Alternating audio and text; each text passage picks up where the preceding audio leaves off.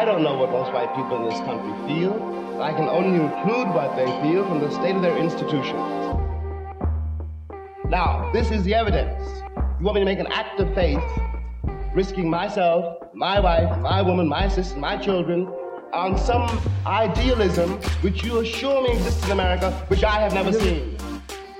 Garen, before we have the listeners hear this next episode, we just finished the episode filming or recording it, and it is dynamic. Like, it is...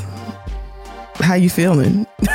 So I said something after we stopped recording that I think I'll say here is, in this episode, we don't completely agree on some of the perspectives, which I think adds so much value. Because usually when we interview people, we kind of see eye to eye on most of our, like, the worldviews are so aligned that we're just kind of talking the information, but from the same perspective. But this interview, that our guest, who we'll introduce in a moment, he comes from a different perspective. But in that interplay of the conversation, I think that there is a lot that we can pick up on and sharpen, like come to a understanding of both perspectives that actually leads to like a higher understanding of what's going on, what the dynamics are. And so I think there's a lot of value, and I think it was a really interesting conversation. And speaking with Dr. Rogers, our guest that you guys are going to hear up next, he just reminds me of so many of my elders. One thing you have to understand is that Black people are not a monolith. And there are so many different conversations that we have not under the white gaze. So a lot of the things that he was saying are not unfamiliar to me, but it was just really an interesting conversation. And I have so much respect for him, even though I respectfully disagree on many points. But I think it's still just a helpful convo and a peep into the lives of Black people as we wrestle with these structures, these systems. Yeah. So we're excited for you guys to hear it. Yep. So we are honored to have a very special guest today, Mr. James O. Rogers, who has informed me to call him Jim. And so he is known as the diversity coach, and he has a book by the same name. And we want to hear, first of all, before we hear about you being the diversity coach, we like to know specifically for our African-American guests, because you're more than what you do. We want to know, who is James O. Rogers? Welcome, first of all, and who is James O. Rogers? Thank you, and thank you for the question. Well, I'm Deacon Rogers' son, Rachel Rogers' son, wife of Sharon, father of 5 children, grandfather of 13, former corporate executive in the old telecom industry. For the last 30 plus years, I've been a professional service provider as a consultant, executive coach, speaker, and process developer. I'm known as the diversity coach because I, for the last 30 years, have been recognized as a thought leader in the field of diversity management. In fact, that's a language that I actually introduced to the field. Wow.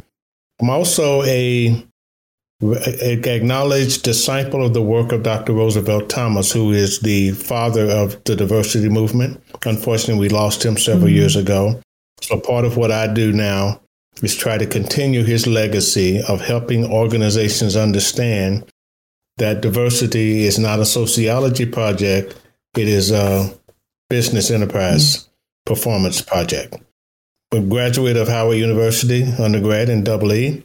I have an MBA from University of Alabama and also a PhD in management. Awesome. And I'm really trying to now reintroduce the concept of diversity management, because there's so much misinformation and disinformation out in the world about the whole diversity and inclusion movement. It's become more divisive. So that's what I'm trying to do. Okay.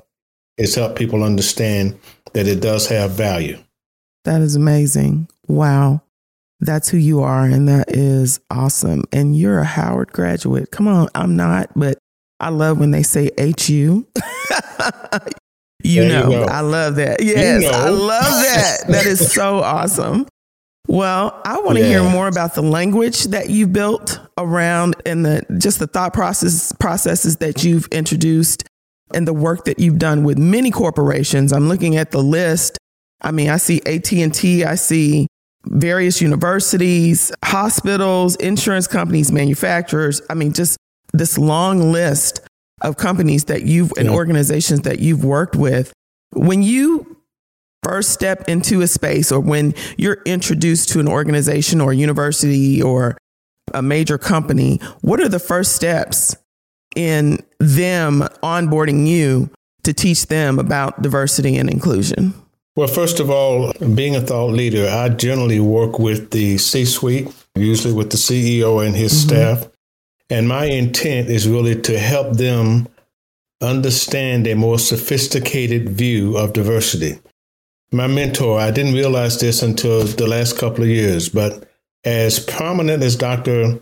Roosevelt Thomas was in the diversity field, and as many CEOs as he knew personally who endorsed his work, he still ran into this idea that because he is a brown-skinned man, people assumed that the diversity work that he was doing was all about Black issues.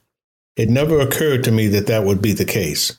But part of what I'm trying to do is disabuse them of the idea that this is social work.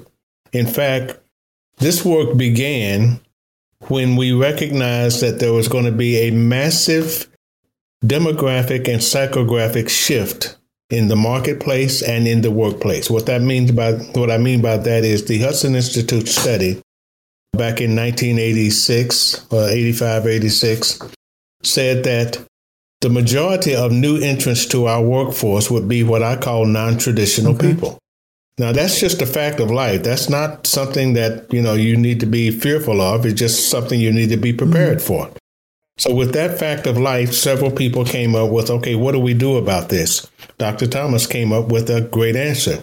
We need to prepare ourselves to learn to manage people of diverse types, teams of diverse composition. And we needed to make sure that frontline managers, middle managers, and executives got comfortable with the idea that they would not be managing the same types of people over and over again. So it was a simple idea. It was a simple solution. But because the word diversity got to be so popular with corporate America, and those are the people with the money, a lot of other people with different agendas latched on to the word diversity and inclusion and started promoting their ideas. Their ideas are great, but we ought to call them what they are. Diversity and inclusion is not a civil rights issue. It's not affirmative action. It is not gender equity. It is not racial equality. It is not LGBT rights. It is about an enterprise recognizing that whether they like it or not, the world is becoming more diverse. And if you're going to run an enterprise and run it successfully to get world-class results, you have to develop the skills and the attitudes so that you can recognize the talent that you have and to utilize that talent in such a way that you continue to get world-class results. That's the simple proposition of diversity management. Unfortunately, the word diversity gets used for all kind of other issues, and that creates confusion. So part of what I do when I'm talking to the senior team is try to remove the confusion. Guys, this is the simple, and it's mostly guys, unfortunately. Guys, this is the simple proposition that we're offering you. If you add anything to it, it's going to create more confusion. And confused mind does nothing. So the reason that there has been so little action on diversity management is because everybody hears the word diversity and they make up their own meaning of what it is. And so nobody really knows what it is. And so they're confused. And what happens when you're confused, you don't take action. So part of we call it executive education when I'm working with the senior team, is to get them out of the mode of reacting with their feelings and get them to think like businessmen. This is a fact of life. Just like the Fed just announced a new rate increase recently. If you're a business person, that's a fact of life. There's nothing you can do about that. But now you have to include that in your business planning.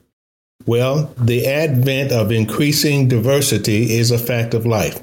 There's nothing you can do about that, but now you have to include that in your planning about how you manage your enterprise. And so that's really what we're trying to do. It's simple, logical, straightforward, practical. But because the language has gotten co-opted by so many other movements, it's been difficult for people to hear that truth through all the noise in the marketplace. So this is my attempt to kind of right the ship, if you will. And that's why the latest book that I've written is intended to kind of help people move back to the real intent so that we can actually do some good work. I mean, listening to everything that you said, I'm a little confused, actually, because, of course, I think of diversity and inclusion like most people would think of it. And you're saying that it's different. So when you're dealing with individuals who come to the table, probably the majority of white males in corporations, and they come with implicit biases, sometimes microaggressive behaviors, racism, gender bias, just anything that people who are of the majority culture tend to do just based on their privileges of not having to see anyone that is other than them. How do those things not correlate to the idea of diversity and inclusion when you have to undo those things in the minds of people, or basically work to undo those things in the mind of people who bring those to the table? So there's a faulty assumption there, and that's part of what I'm trying to correct. This is not about fixing white men. White men are no different than you or me or anyone else. They have their own differences. They have their own similarities. They have their own thoughts and feelings. But so do I. When it comes to bias, prejudice, stereotypes, and a head full of reactions to differences, we're all the same. That's part of what we teach in our learning experiences, is that this is about human connection. This is not about white men versus the rest of the world. As long as we position it that way and white men feel that they are the enemy, they're the ones that need to be fixed, that is why for the last 30 years we've made no progress. I wrote an article back in 1996. It's called What About Bob? Because I heard my colleagues in the diversity field going down the path of demonizing white men as though they were the problem. And I said, well, if we don't include white, heterosexual, non-Hispanic, able-bodied men in this conversation as full partners, we will not make any progress. Because if you demonize any group of people, they have but one human reaction. They're going to get even.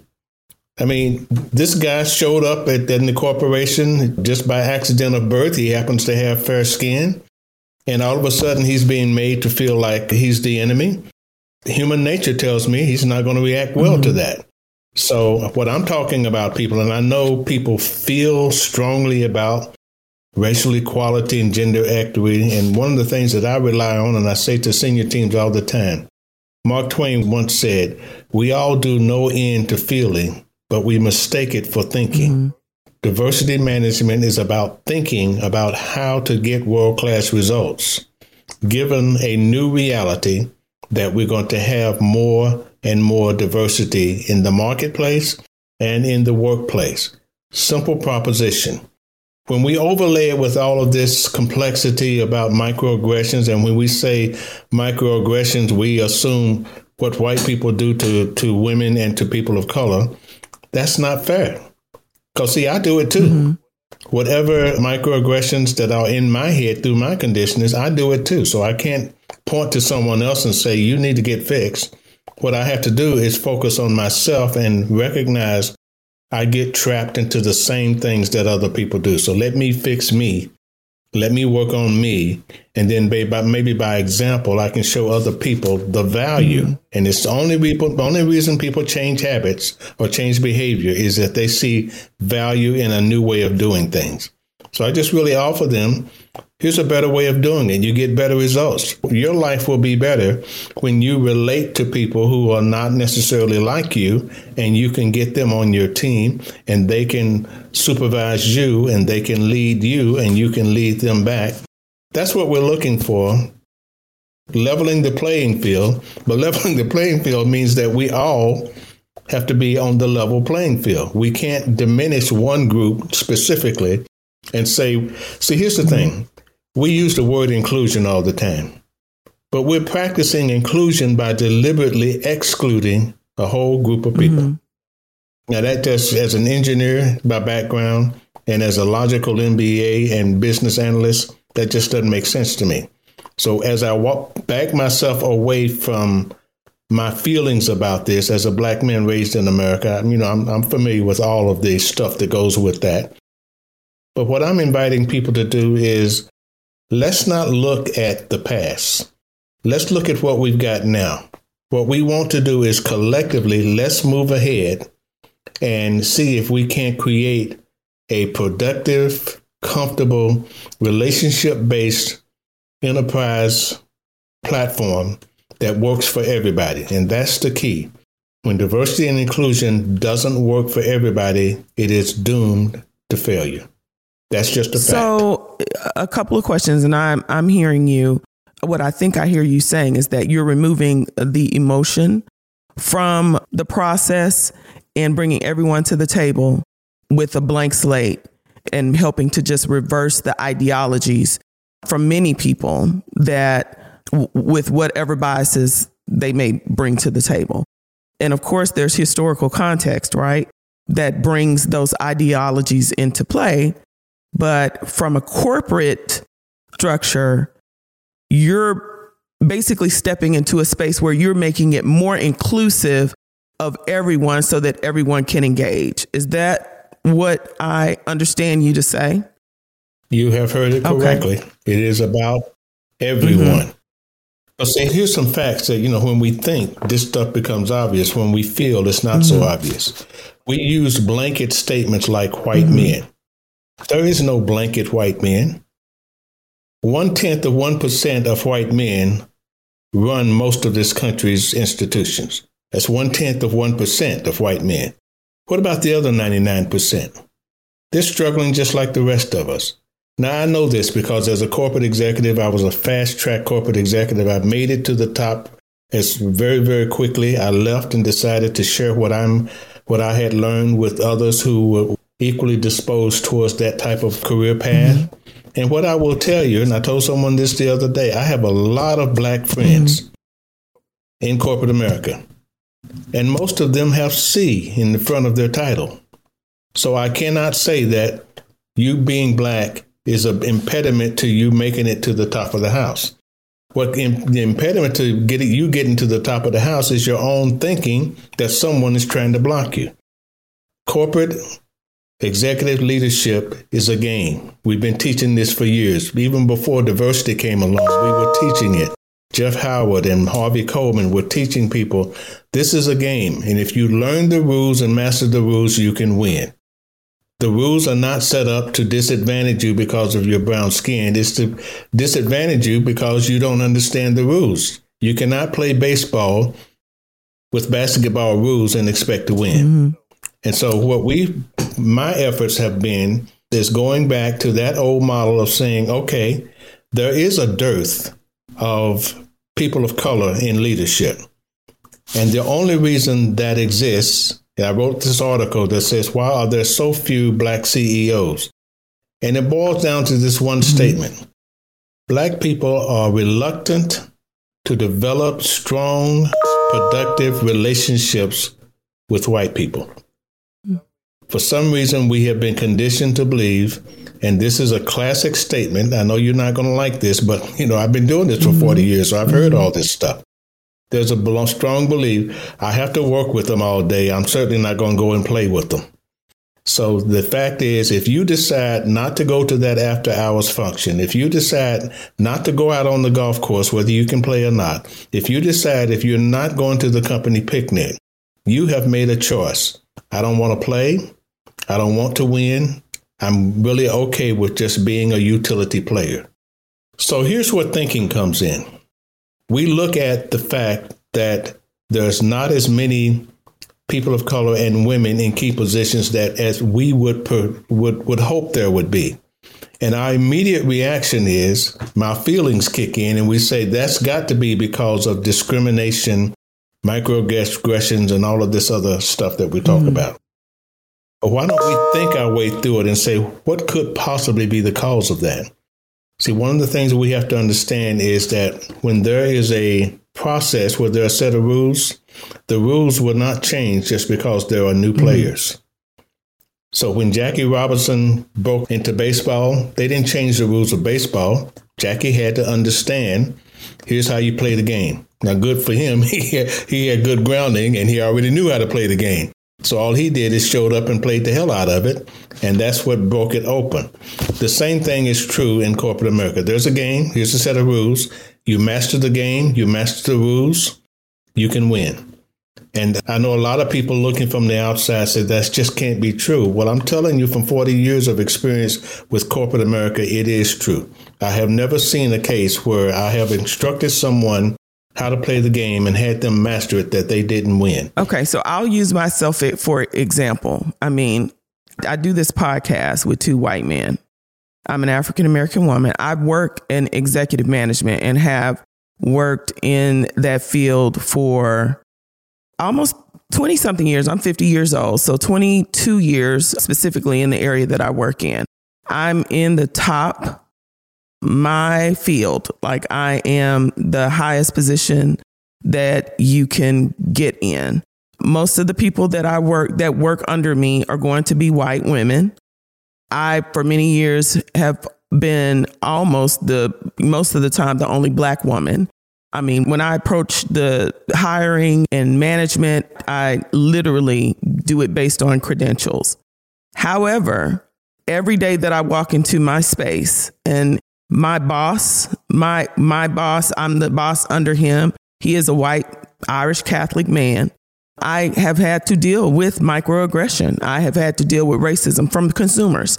They come in with all kinds of things. They tell my staff things, having never met me. Most of the time I'm in the background. I'm the one who empowers and equips my staff so that they can do what they do. But I'm most of the time behind the scenes. And even though I work in a small organization, I run my office like a corporate structure. I have to battle specifically white women a lot with how they come to the table and they think and assume that I'm not going to operate in excellence because I'm Black. I've heard the N word thrown around because directed at me. I've had people say, well, just from seeing me and not even interacting with me, I see this colored woman walking through the space. Who is she? Oh, she's the boss. How did she get in that position? My boss has to kick people out. And this on every day, every week, we are dealing with some type of microaggressive behavior, whether it's towards the women in my staff, sexual inappropriate, just all kinds of things, or directed at me just from seeing me exist. And I work with white people, mostly white people. Sometimes I'm the only Black person in space. I go to the functions. I interact I have my own companies. I have 2 companies where I manage clients all over the country. I have clients, and I'm just using myself as a case study. I manage clients in Colorado, Michigan, Salem, Oregon, Maryland, San Diego. I have clients everywhere. And I have 2 businesses. Most of the people that I work with are white people, but and my husband is a police officer, has been in law enforcement for 30 plus years. We've been pulled over in our own neighborhood, asked why we are there. My husband comes home with stories of how he is treated as a Black officer in a community that is mostly white. How do you, I completely understand and respect what you are saying because I get what you are doing. And I believe that your work is so important because you're leveling the playing field. And I do believe for the work that you're doing, it's amazing. But how do you dismiss or disregard all of the things that brought us to the place where we need diversity and inclusion in the first place? And how do you not, with historical context, it's not necessarily to make white people feel bad. It's just what history is. And if we weren't talking if we were talking about history 2,000 years ago with people that nobody has any real connection to, Like my great grandmother, her father was enslaved. So I have like this connection, and she died when I was 20. I have a somewhat of a connection to slavery because of my great great grandmother. I'm sorry. But like if we were talking about people 2,000 years ago and whatever the history was, it just was that, right? It's just what it is. How do we disregard a complete history? And I know I probably have presented a loaded question and comments. Yeah, but it's a very common, and that's exactly what I'm trying to get people beyond. You just described your situation, and my reaction is, so what are you trying to tell me? That you're human and that you run into other human beings and they behave in human ways.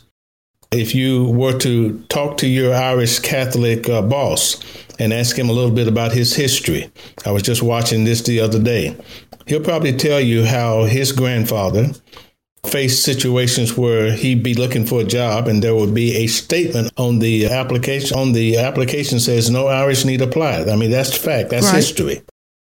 And you have to decide, the Irish had to decide, what are we going to do with this? Are we going to sit around and carp about it, or are we just going to play the game so well that we overcome it? And that's what I'm inviting people of color and women and the new immigrants and people. This is America. This is how we roll. When you first come in, you are down. I don't care who you are, what you look like, you are down. You have to work your way up to the place where you can command the respect that you are due based on your contribution. Not because you are crusading for one thing versus another. We don't have to diminish history. One of the things that I have to tell people is all the things that we're talking about under the banner of diversity and inclusion. I, for one, am a scholar. I love that stuff. Man, that's fascinating to me. But it's not to everyone. And people who are not interested in it, don't want you forcing them to learn something they don't want to learn. That's part of what we do in my book is talk about adult learning theories. Adults learn what they want to learn, not what you want to teach them. They learn what they want to learn. So, make that available. Don't put it under the label of diversity and inclusion. But if you want to teach anti-racism, put it out there, and there's going to be a whole bunch of people who have intellectual curiosity and want to know about that stuff. If you want to teach microaggressions, there's a whole bunch of people who have intellectual curiosity and want to know about that stuff. But there's a whole bunch of other people who could care less. And what I'm saying is don't force people to learn what they don't want to learn, because you know what? They're not going to learn it anyway. You can teach all you want. You can instruct all you want.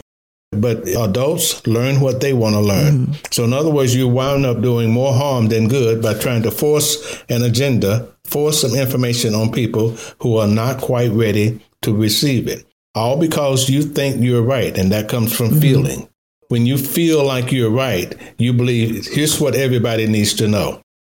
Well, one of the things that I learned in doing this work intensely with all kinds of people is people know what they know. And they don't know what they don't know. And no one has an obligation to know what you think they ought to know. People are living their lives. We're all trying to make it. And putting in front of them an agenda that doesn't match their life journey is just counterproductive. So what I'm saying is, I hear your story. It is not unlike my story. The difference is, when people came at me with microaggressions, you know what I said? I'm going to put that down as something that I can play the game even better with them. There's a weakness on their part. So you remember competition? So people use whatever they can use in competition to win. And when I was in the corporate America, I had a couple of colleagues who used my race as part of their competitive advantage, they thought. You know what I did? I turned it around on them. Because I wanted to win. I didn't want to be a victim. I didn't want to be, oh, poor me. Look at how they're talking about me, because everybody gets talked about. And it's a matter of whether or not you allow that to trigger you into underperforming, or whether you allow it to, what I'd say, assume no malicious intent. People are just being people. You look at the history of America, we've called everybody some of everything. N-word is not something new. We've called people kikes and chinks and whatever you can think of, all derogatory terms, but it's all part of the competition for being fully American. Well, I'm just going to insert one more thing. So I've never allowed any of those things to stop me, obviously, if I'm the top in my field. And I continue to make businesses and teach my children my husband and I, we teach them how to build wealth. So I'm not playing the victim as much as I'm saying that even though I'm playing the game, those things still do exist and they don't go away. I feel like history plays a part in where many people who are minorities in some kind of capacity in this present day, that history affects that. I, again, completely respect and understand exactly where your niche is. A person's desire to learn or not learn something does not eliminate the historical context. And it's not a pissing match in that, say, for example, my Irish Catholic boss versus the Black experience. But the truth is, like, history and truth is what I would just offer to this conversation in respect of, again, what you're presenting. I completely understand, but I just have to gently push and respectfully push back. Yeah. Oh, yeah. And feel free to push back. I'm usually right, but okay. I like to be pushed back. No, so here's the thing. We have spent 30 years in the diversity movement trying to get people to change their bias, their prejudice, their head full of stereotypes and their reactions to difference. You know how much progress we've made? 0 would be a good answer. The reason is we haven't thought through how humans respond to stuff. See, we have been forcing information on them. You got to know my history. Well, I don't really have to if I don't want to. But if you present it to me in a way that says, here's something that would be of value to you, that will help you in your life. If you understood this, it will help you to propel yourself to a higher position. Then they're interested. But just because you and people who look like you have some unfortunate things in their historical baggage, is not of interest to a lot of people. That's just a fact. I'm just telling you, for 30 years, we've been coming up with topic after topic. Cross-cultural communications, pluralism, multiculturalism, blah, blah, blah, blah, blah, etc. All of it was intended to try to help some people understand things that they didn't understand. And guess what? They still don't understand them, and they still don't have an interest in understanding them. What we have to do, and what I've learned, and what all of my C-suite friends have learned, is the rules are the rules of the game. The game will not change because there are different players. Everybody has to disregard some type of microaggression in their career and in their life. Let's not make it about being a woman or being gay or being Black. It is just part of the game. Play the game and win. So I have a bunch of swirling thoughts that I want to express, and I don't exactly know how to tie them all together. But I guess part of what I'm seeing play out, and tell me if this is the dynamics, is, so I think we can agree that the game is not fair. Like you already referenced yourself, how at the highest level, it's mostly white men who are in those 0.01% of the top leadership positions of institutions. And then I think we agree that people have this dignity where they are all, regardless of race and background, capable of the same kind of excellence. And so part of what you are trying to drive is helping these executives see that they can unlock all kinds of potential for success for their organizations by including diversity and removing, inclusion is actually a path forward to success for the company, for the organization. And you referenced the rules of the game. And I think that one of the rules of the game right now is that basically in that C-suite, they don't want this push towards diversity and inclusion that's coming from a place of addressing past injustice.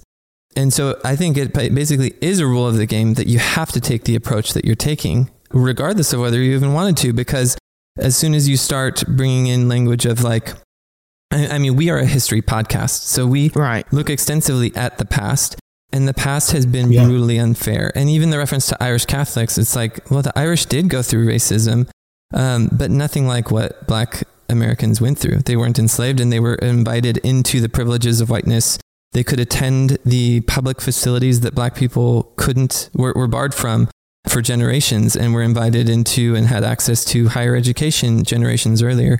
So there's parallels, but it's not the same. It's not a level playing field. But I think what I see you trying to do is, because you're looking forward to the future, you're saying like, well, how do we actually make progress? Because if we just come and say, hey, you are being unfair, you're being unfair, the reaction of C-suite white powerful people is like defensiveness. Just like any human's reaction would be defensiveness if they feel like they're getting attacked. And that defensiveness locks the game in the place that it's in. And so you're trying to think pragmatically about how do we actually make progress for the future? Is all of that a fair characterization? It is, absolutely. It's about being practical and moving beyond being right to being effective. I hear a lot of people that I talk to, they are absolutely right about it. The history has been awful. And I tell people we get caught in this trap of, oh, ain't it awful? So we want to just talk about all the things, all the bad things that have happened. Oh, ain't it awful? So let's just say right up front, yeah, that's awful. Now, what are we going to do? This is the engineer in me. I'm a problem solver.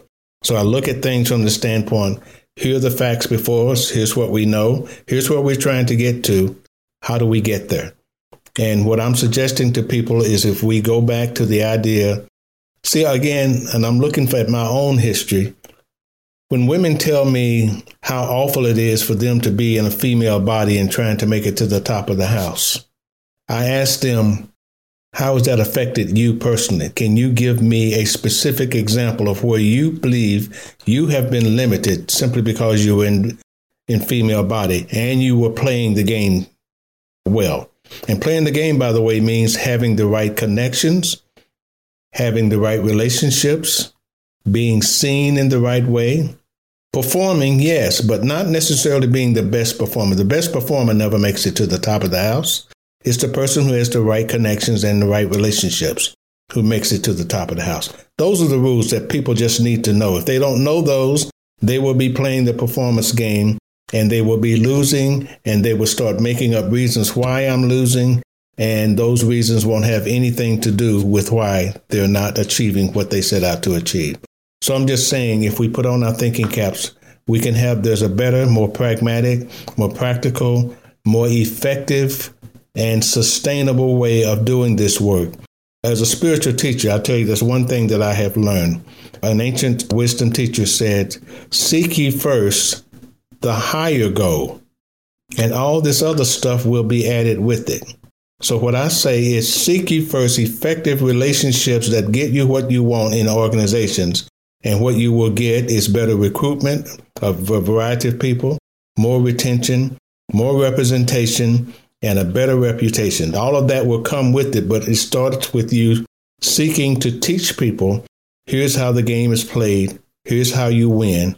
You get to choose whether or not you want to play by these rules or not. If you choose not to, God bless you, that's your choice. But don't quarrel about the fact that you didn't make it to the top because you chose not to play the game according to the game's rules. So I think the potential weakness that I see in that, and I think from within your framework, that all makes sense. But I think the potential weakness I see is, so in reference to C-level Black executives. So there are Black men who have not been barred from C-level leadership by their race, obviously. And by playing the game, they've been able to rise to that level, which is a proof of case that they can, that the current system does not bar them from that level. But part of how they've had to reach that level is by playing the game. And the game is itself, I think, created by and for white men.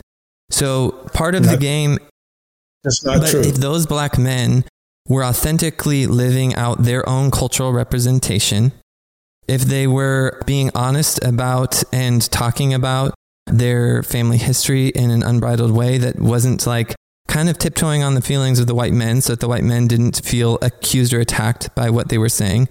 If those men decided to play basketball rather than golf because they just relate to it culturally from their childhood versus these white level C guys that they're with are relating to their own cultural upbringing, which was golf because they probably grew up in families that played golf.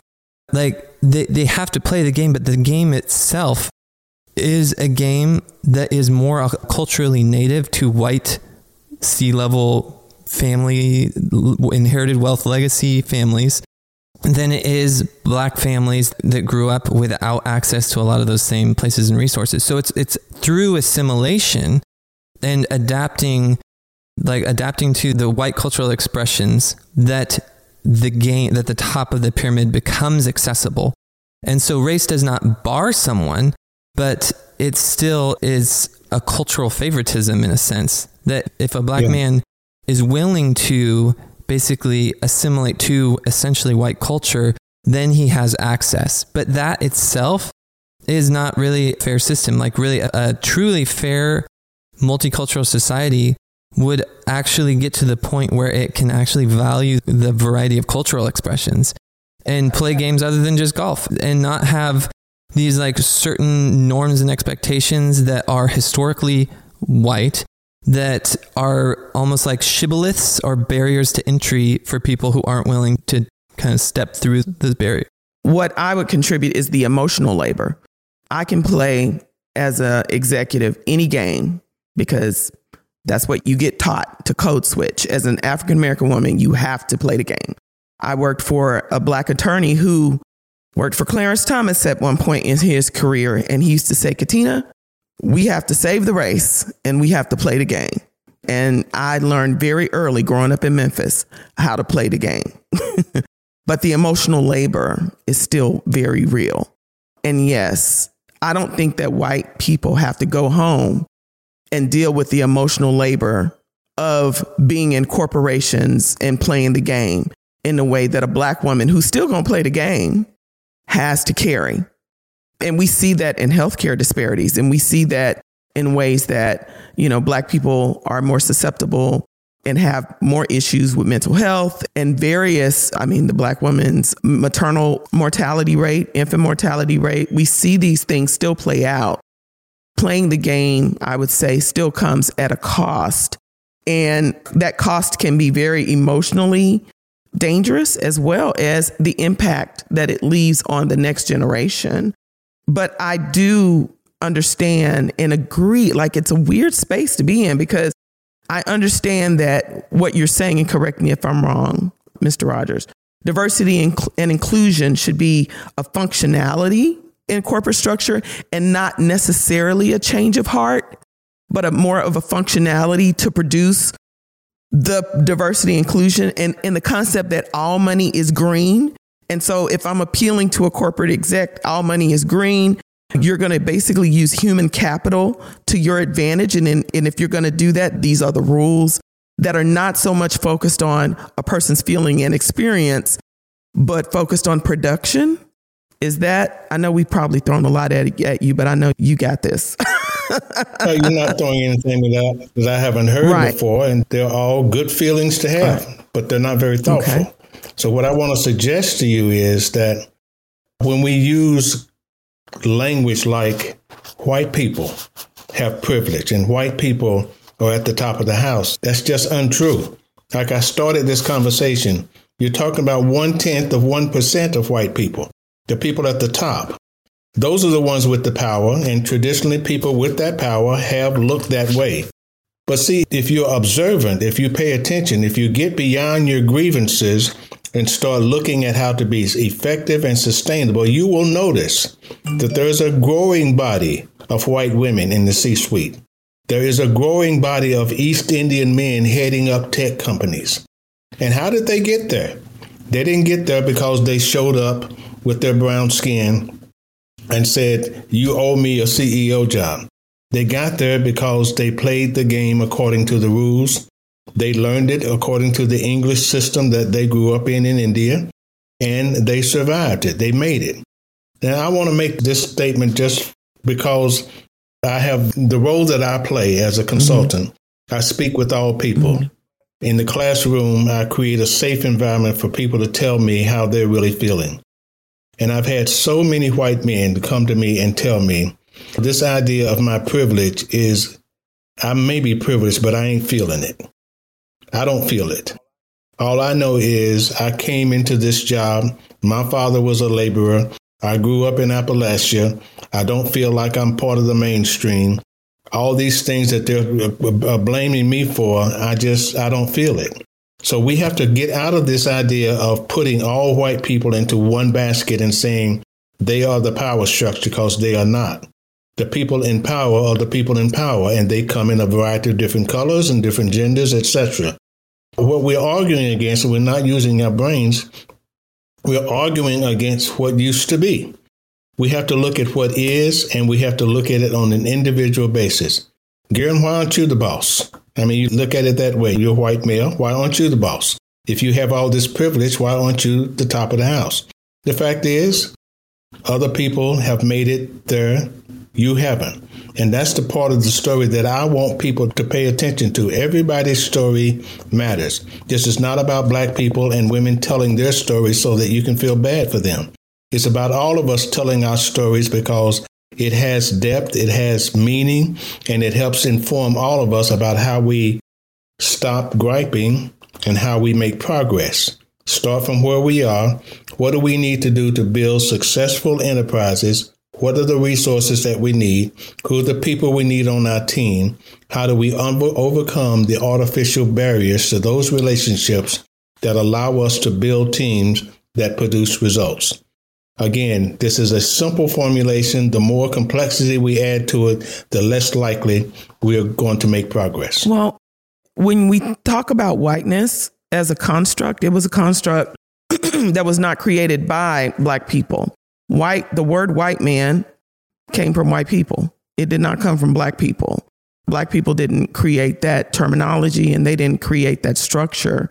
And yes, but we adopted it. Well, we adopted it, and it's still a power structure that is at play today. But also, white people is not a power structure. Also, I think it's like white people, like the game. You talked about the game as if the game is just something that exists, but the game is not just like a thing that we can't evaluate, a thing that exists on its own apart from humans that create the game. And the game is created. It's a cultural creation of the people who are at the top. Right. And so the people historically at the top, having been mostly white people, it is like the game itself.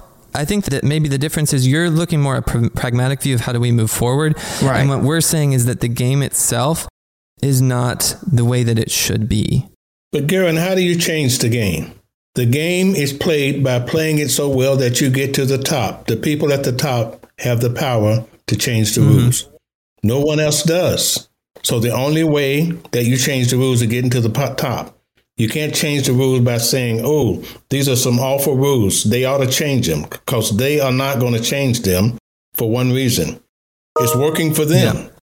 So my black C-suite friends, we don't have this conversation about this stuff. We need to change the rules of the game. No, the rules are working for me.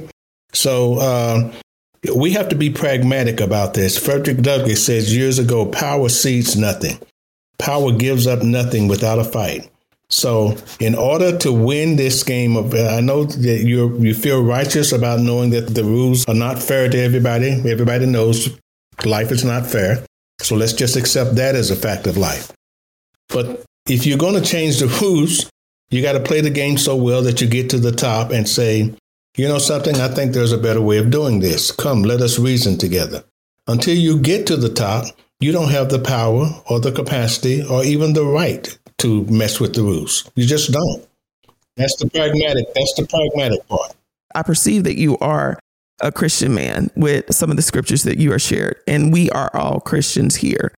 And I would say that as I've worked in executive management, I have managed many white women who have come from poverty. And in my space where I lead, I have the opportunity to steward and foster relationship and bridge a gap in my small world with white women and black women. And so when we come to the table, we share experiences.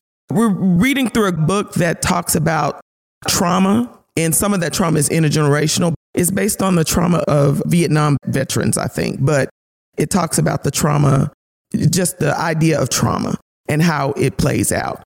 And so even though I have an experience as an African-American woman and there's a history that I do understand that there's a history and how the construct of whiteness that I didn't create, I didn't make up the word, how it also impacted poor white people. Because the history is just the history. It's not an indictment against the person standing in front of me. The history is just what it is that brings us all to where we are. And there are disadvantages to being a poor white person in America.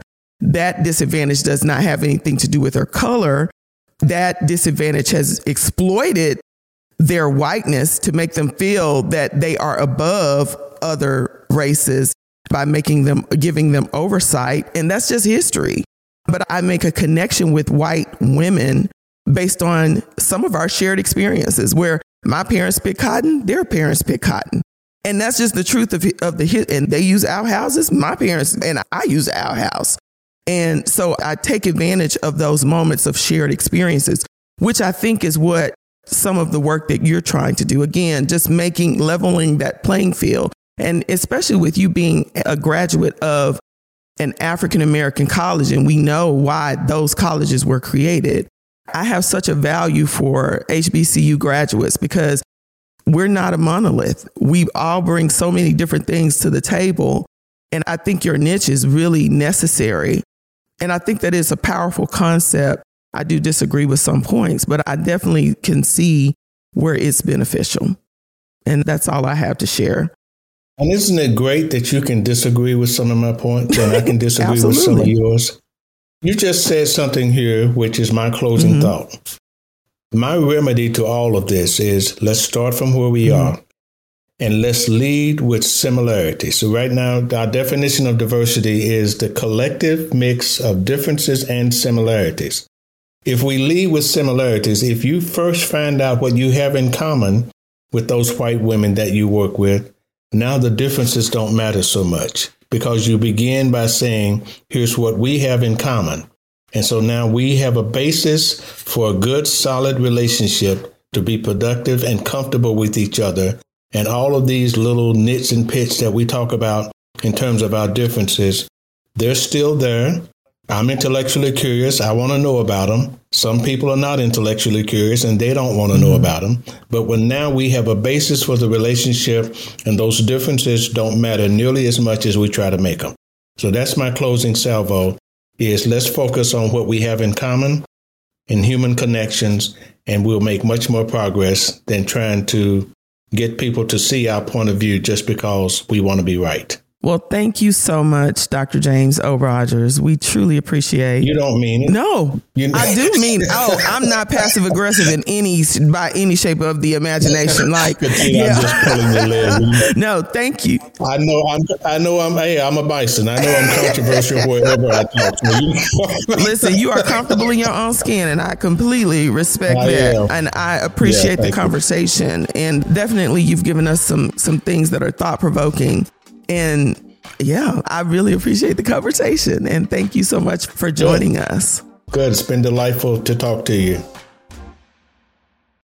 When you need mealtime inspiration, it's worth shopping Kroger, where you'll find over 30,000 mouth-watering choices that excite your inner foodie. And no matter what tasty choice you make, you'll enjoy our everyday low prices, plus extra ways to save, like digital coupons worth over $600 each week. You can also save up to $1 off per gallon at the pump with fuel points. More savings and more inspiring flavors make shopping Kroger worth it every time. Kroger, fresh for everyone. Fuel restrictions apply.